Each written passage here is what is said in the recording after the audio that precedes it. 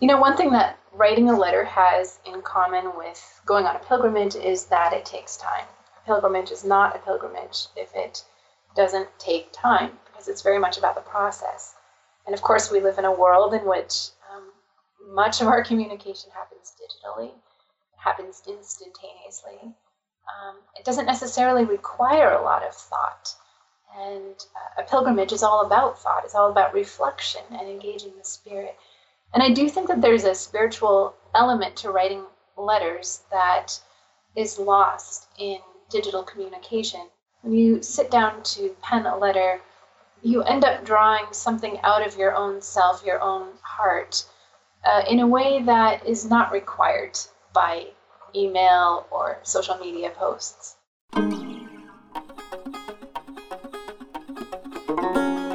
I'm Philip Zoutendam, and this is the Erdcast, an Erdman's podcast about books and the people who make them. Today on the podcast, Abigail Carroll, author of A Gathering of Larks. Abigail Carroll is an author and poet who makes her home, quite intentionally, in Vermont. Her new book, A Gathering of Larks, is a witty and searching collection of lyrical letters, as Richard Rohr calls them, to Francis of Assisi. These 40 poetic epistles seek the Francis behind and before the ceramic garden statues and the romanticized saint. They explore and celebrate and question his radical life of faith, and they chart a pilgrimage in Carroll's own faith as well.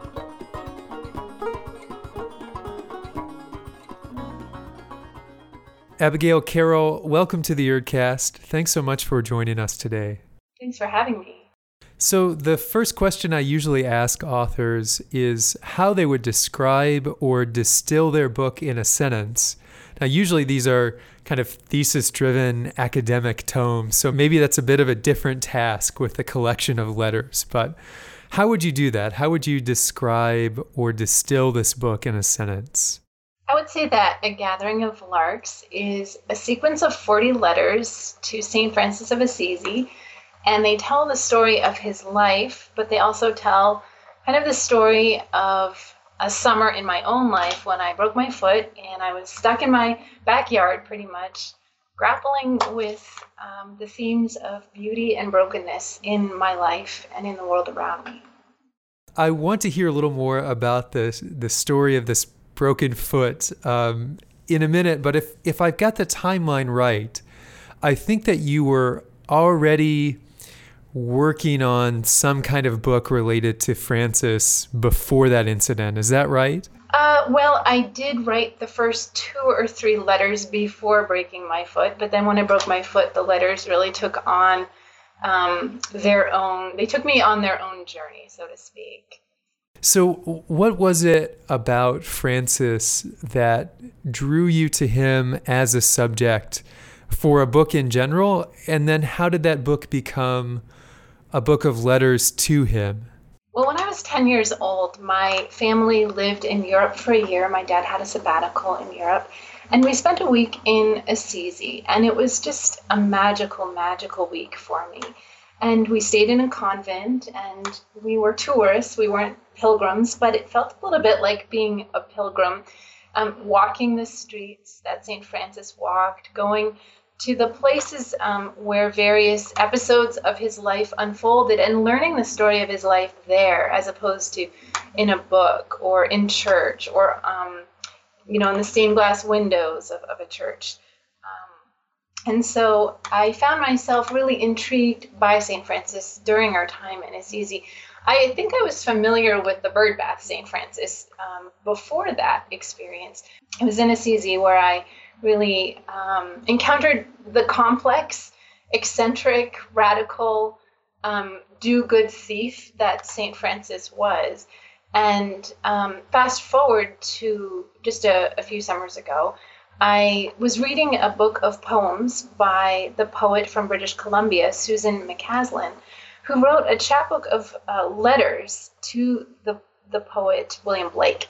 And so these poems as letters or letters as poems really intrigued me. And I thought to myself, I want to do the same thing she's doing. who would I write my letters to? And not long after asking myself that question, Francis really emerged.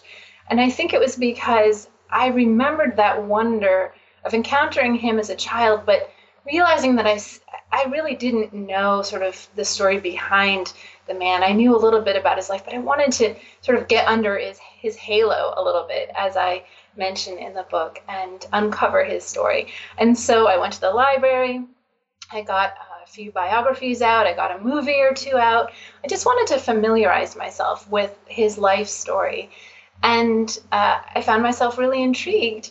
And I imagined that this would probably produce 3 or 4 or 5 poems that were letters, and that, ideally would find the favor of the editor of a literary journal and end up in the pages of a literary journal. And then when I broke my foot, as I said, the project really took on a nature of its own. Your first book, it was a book called 3 Squares, is that right? That's right. And that was not a collection of poetry. No, that was a history. And so how did you go from writing history to poetry? Poetry is the first genre that I remember writing in when I was 5, 6, or 7 years old, probably 6 or 7.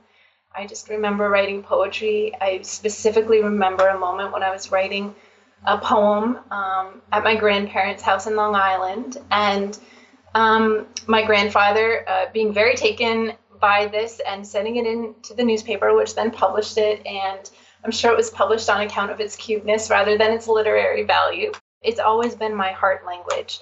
I think when I was in high school, I remember wanting to say that when I grew up, I wanted to be a poet, because people are always asking you when you're graduating, well, what is it that you want to do with your life? What do you want to study? And I remember thinking it sounded more erudite to say historian, and I did like history.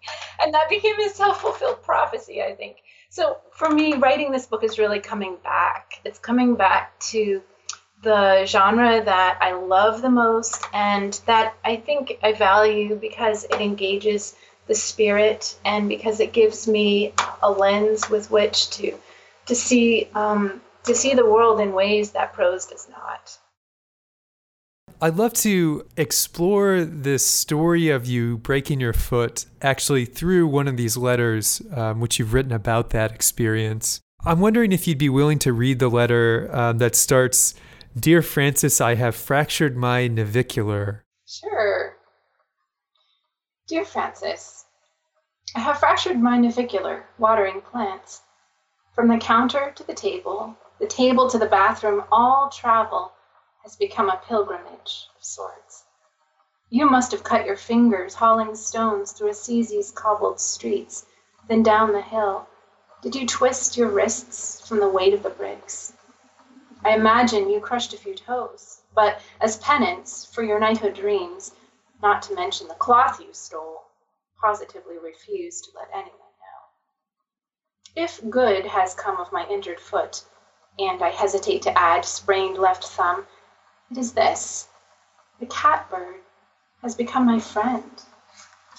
I have learned to love his sometimes frog-like call, though he has yet to actually appear. And now I have more time to write these lines to you, Francis. I fear, for those who have no time to think, no cause to pray. What do you say to one who has never been broken, to unfired, unshattered clay? With hope injured. What is a navicular? I don't know which bone that is.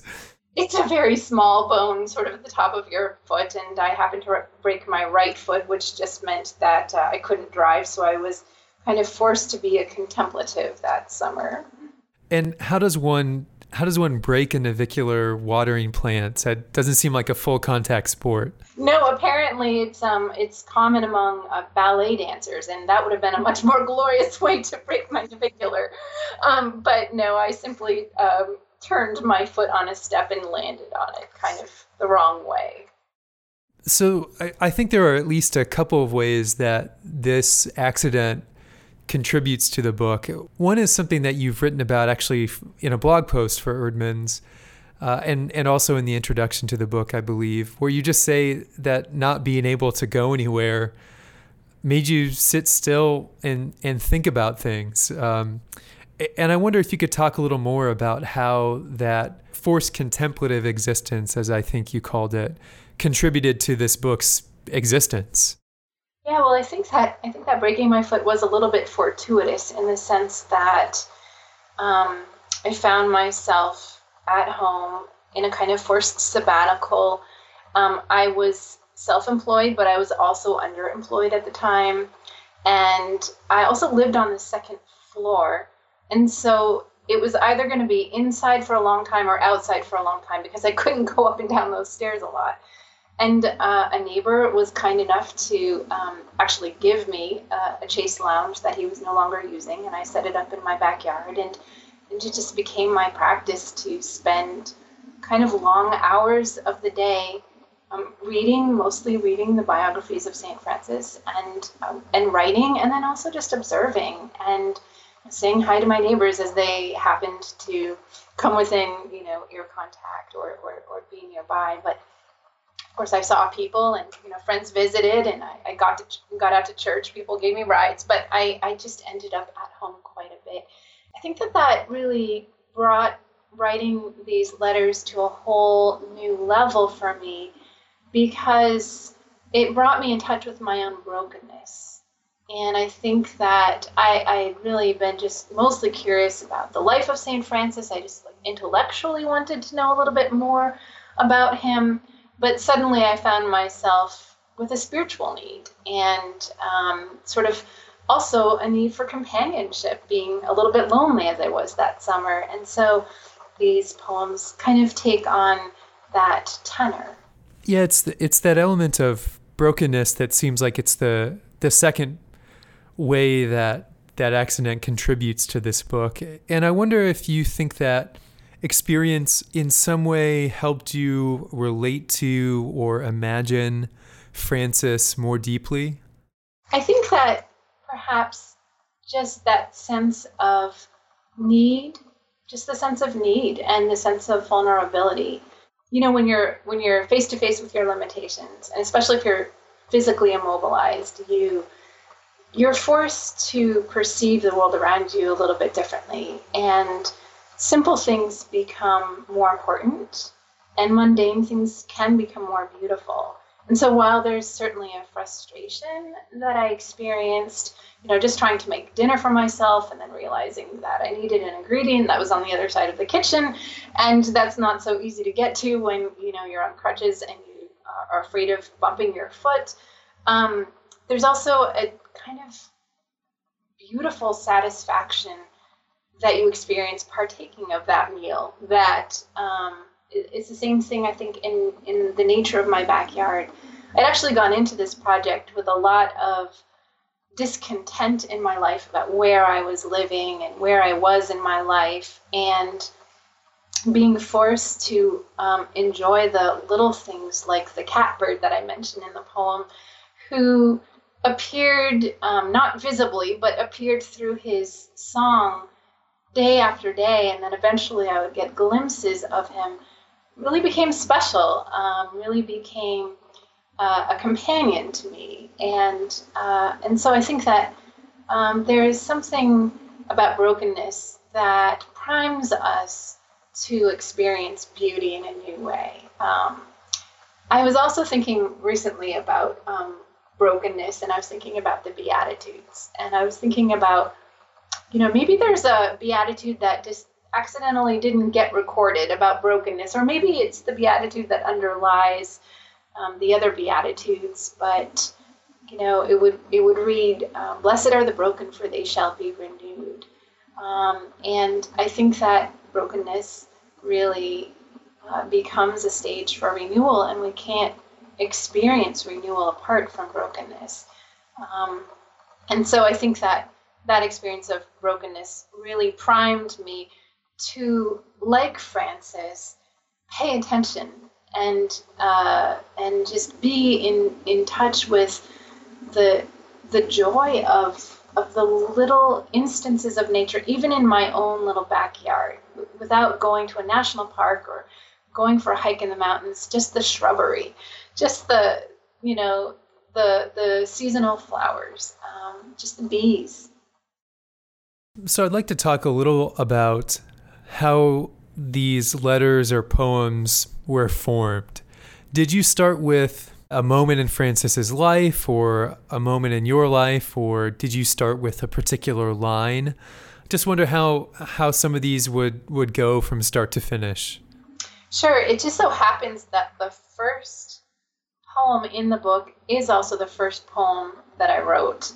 And I had broken my shower head, and I think I had been hanging some wet jeans that I had washed by hand on the shower head, and it broke, and then I got lazy and I didn't fix it. And so for a little while, instead of showering in a conventional fashion, I was just fauceting like a bucket of water in the bathtub and just cupping it and pouring it over myself. And it's actually a really pleasant way to wash. And so then I didn't really mind that I was lazy. And then when I broke my foot, I wasn't in a position to fix it. And so, but that surprisingly took on a sort of spiritual quality, that experience. I remember thinking, this is like how St. Francis would have washed, because he would have washed in streams and rivers, at least in fair weather. And this is how people have washed, for centuries. And this is how many people wash around the world even today. And there's something about poetry, I think, that has the ability to reframe the ordinary as extraordinary, or the profane as holy. And so it seemed appropriate to write about this in terms of poetry, but it also seemed appropriate to write to Francis about it, because it sounded a little corny, on the outset, but I just had this sense, well, Francis would understand. And so that was actually the first poem that I wrote, and then I began to investigate his life in the letters and to ask him questions about the various episodes that I read about in his life. And I really enjoyed probing those episodes and putting myself in his shoes and pushing him, in a sense. I just was interested in pushing his story. I wanted to really get into his story. Yeah, so many of the poems take on the tone of a question.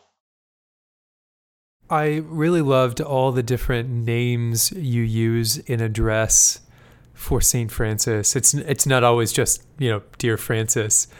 I wonder if you could run through some of the names you used in address that were your favorites or were some of the most meaningful. I think the most meaningful was just calling him by his Italian name, Francesco, because I see a youth. I see an innocent, young boy, and somebody who's just like a friend, just on a first name basis. And I think my least favorite was actually Dear Francis, because it just feels cliche to begin with. St. Francis's name is so well known. But there are others that I use, like Peacemaker or Lover of Lady Poverty. And each one reflects something in the poem that has to do with his character.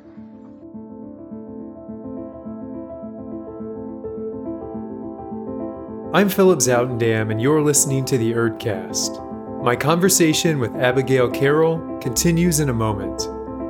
For the next 2 weeks, you can order her new book, A Gathering of Larks, at 30% off. Just click the link in the episode notes and use the code LARKS.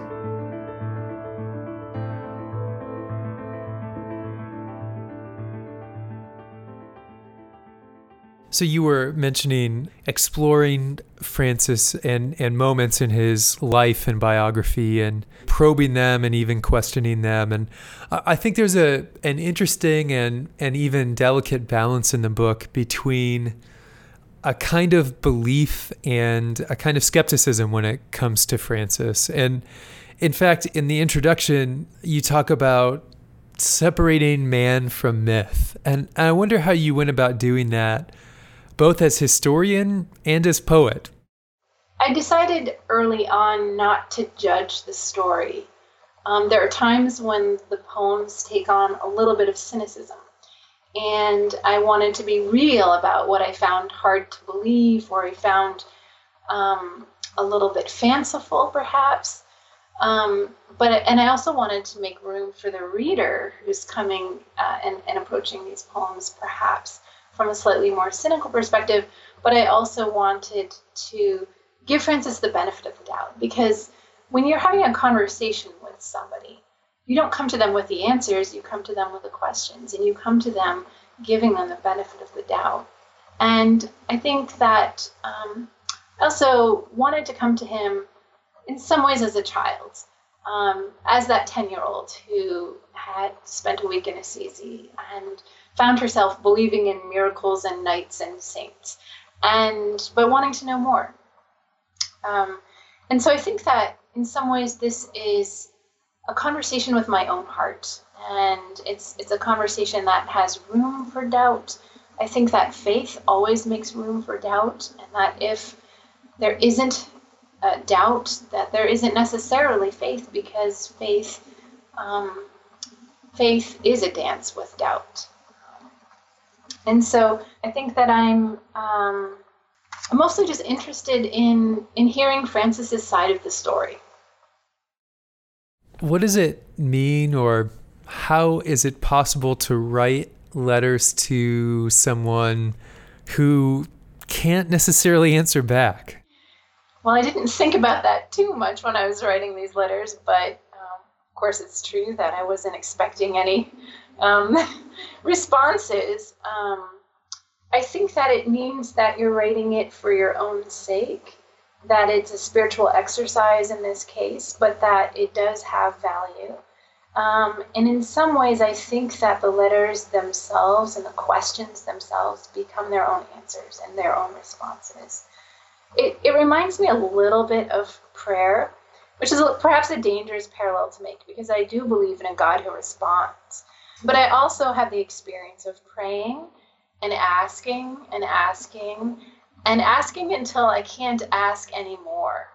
And then finding that I don't really need to ask, because what I need is the God who I'm praying to and who is there. And that's the answer to my prayer. And so in some ways, these letters, I think, are their own answers and their own responses. In this kind of questioning of Frances's life and some of the elements, some of the specific elements actually, in his hagiography, I'm wondering if there's a way that you decide what to accept from that. How did you decide, for instance, as you mentioned in one of the poems, that the story about this crucifix speaking to Frances is a story that you'll accept or you'll believe in? You know, I don't think it's necessary to believe or accept the story of a particular, perhaps a miraculous moment in Frances's life or another life to engage the story. So I'm not saying by saying that I don't believe that happened, but at the same time I do believe that another person's subjective experience of the divine is in some ways not our business. And to judge that just doesn't feel productive. In fact, I prefer to give the benefit of the doubt to the very utmost, to the extent that I can, I will. And I think I do give Frances the benefit of the doubt for the most part. I'm honest about my questions, but I think that some of the questions are really trying to be open. They're more questions than they are statements of skepticism.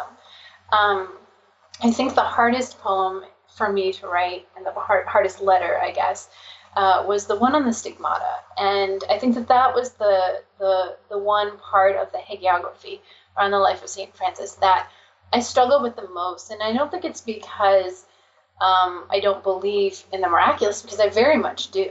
But it was more of a matter of not being able to really understand why, not understanding the why. And so, that poem itself was its own pilgrimage. I spent a lot of time thinking about Well, what kind of tone would I address a letter to St. Francis about this particular moment in his life? What kind of tone would it be? A tone of skepticism? Um, would it just be a letter that tells the story, or would it be a letter about something in my own life that tries to bridge that gap? And then I came to this point of just realizing, who am I to question another person's encounter of the divine? And even more than that, who am I to question the divine's encounter with another, with a person? Who am I to judge how God chooses to reveal himself to somebody? And so actually writing that poem, although it was perhaps the hardest, also felt among the most satisfying. And I think it's because there was just the sense of the poem being pregnant with the possibility of belief, even if the belief itself is not perfect. That was definitely one of my favorite letters in the book. I wonder if you'd be willing to read that one. Sure. Let me find it. Dear Francis, on the occasion of your stigmata, as if you could know why a seraph should appear, why its 6 dazzling wings should enfold the dying Christ. As if you could ask the mountain's jutting rocks what provoked those lonely hills to illuminate your fast. Because I cannot say why love and pain go hand in hand, I will not doubt the sky tore up in flames, that day of joy and blood, nor that you bore his wounds from one unpierced. So you've mentioned in this interview and also in your blog post for Erdman's that letter writing in itself can be a sort of pilgrimage. I wonder if you could talk a little more about that. How is that true? One thing that writing a letter has in common with going on a pilgrimage is that it takes time. A pilgrimage is not a pilgrimage if it doesn't take time, because it's very much about the process. And of course, we live in a world in which much of our communication happens digitally, happens instantaneously. It doesn't necessarily require a lot of thought. And a pilgrimage is all about thought. It's all about reflection and engaging the spirit. And I do think that there's a spiritual element to writing letters that is lost in digital communication. And I think it's just that reflection element, that when you sit down to pen a letter, you end up drawing something out of your own self, your own heart, in a way that is not required by email or social media posts. And so that's one example in which writing a letter is a little bit like a pilgrimage. The subtitle to your book is Letters to St. Francis from a Modern Day Pilgrim, which identifies you as a pilgrim through these letters. And I wonder what you would say about where you started and where you went by writing this book. Well, I think that in some ways writing this book was a pilgrimage to the childhood wonder that I experienced as a 10-year-old in Assisi, and just to childhood wonder in general. And it was just this desire to be in touch with that again and to reclaim it for my adulthood. And, I think that adults are really good at being cynics, and that children are really bad at being cynics. And I wanted to be that child who's really bad at being a cynic, and to, engage a spiritual theme from that perspective. And so in some ways, this is a pilgrimage to my childhood and to my understanding of St. Francis as a 10-year-old, and then bringing that up to date. And it was also in some ways a pilgrimage of healing, just sort of as I let my foot heal, and that pilgrimage through brokenness, through the experience of limitation and loneliness that accompany brokenness. And It was also, in some ways, a pilgrimage to my upbringing in the Catholic Church and kind of a bridging of that gap, having been worshiping in Protestant communities of faith for most of my adult years. And in some ways, it was a very healing experience, actually, to bridge that divide and to see it less as a divide and to begin to reclaim some of the rich heritage in my Catholic upbringing. You mentioned bringing your understanding of Francis up to date from your first acquaintance with him as a 10-year-old. How has your understanding of Francis grown since then? One of the things that I really enjoyed learning about when I was studying the life of St. Francis and then asking him about in these letters was not just his accomplishments or the things that he did that were extremely compelling, but also his failures and his mistakes. And I just love that he's an example of a very holy person who made a lot of really awkward mistakes and who attempted really idealistic things that failed.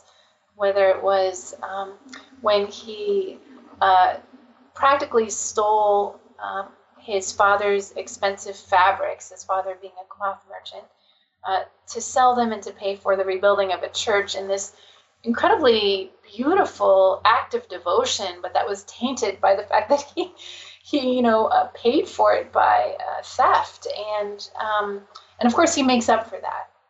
And there are other examples of failure in his life, like when he tries to halt the Fifth Crusade single-handedly, and he travels to Egypt, and he actually miraculously gains an audience with the Sultan, and does not accomplish what he set out to accomplish, and yet becomes an incredible example of peacemaking. And so I find particularly inspirational the failures and the mistakes that he makes. And I would also say, kind of going back to when we were talking about miracles, there are certainly a number of miracles associated with Francis's life. Some of them are dreams and visions, the stigmata, etc. But for me, what always attracted me to him, I think, were his conversion experience, his embracing of a leper, which was so counterintuitive, not just in general, but to him, because he himself had loathed lepers and found himself repulsed by them, and then felt compelled to approach this leper on the side of the road and embrace him or kiss him, as some of the accounts say. And the fact that, he gave up this very sizable inheritance as the son of a wealthy cloth merchant, gave back even the clothes on his back to his father, went off into the woods singing, and didn't come back. For the rest of his life, he lived a life of poverty, a life that was very close to nature, and a life completely dedicated to following the gospel as he understood it. And so for me, there are these beautiful stories of miracles in his life, and yet to me, that's the most compelling story, and that really is, for me, the miracle of the life of St. Francis. That miraculous embedded in the ordinary is, I think, what really attracts me to him. I wonder if you have any thoughts about the reader kind of going along on this pilgrimage and where you hope the reader might end up in reading this book. So I felt as though St. Francis became a spiritual companion for me on my journey through brokenness. And I would love for these poems to become a companion for somebody, perhaps along a short stage of their road, and also just open up the opportunity for people to see the possibilities for spiritual friendship. I do think that our spiritual formation is something that we go to books for. It's something that we practice spiritual exercises to accomplish. We study the Bible, we go to church, and we do sacraments, or we follow our various traditions. But I think that spiritual formation really happens well when it is in companionship with somebody else who's on the road. And so I hope that that people who read the book will see the value of spiritual friendship. Abigail Carroll, thank you so much for talking with us today about your new book, A Gathering of Larks. Thanks, Philip. It was a pleasure. Abigail Carroll is the author of the new book, A Gathering of Larks. Don't forget, you can order the book at 30% off when you use the code LARKS in the Erdword store. Thanks for listening to the Erdcast. You can find all our episodes on iTunes, SoundCloud, and Stitcher. And if you like what you hear, make sure to leave us a good review. We'll be back in a couple of weeks with our next episode. Until then, read good books and show some love to the people who make them.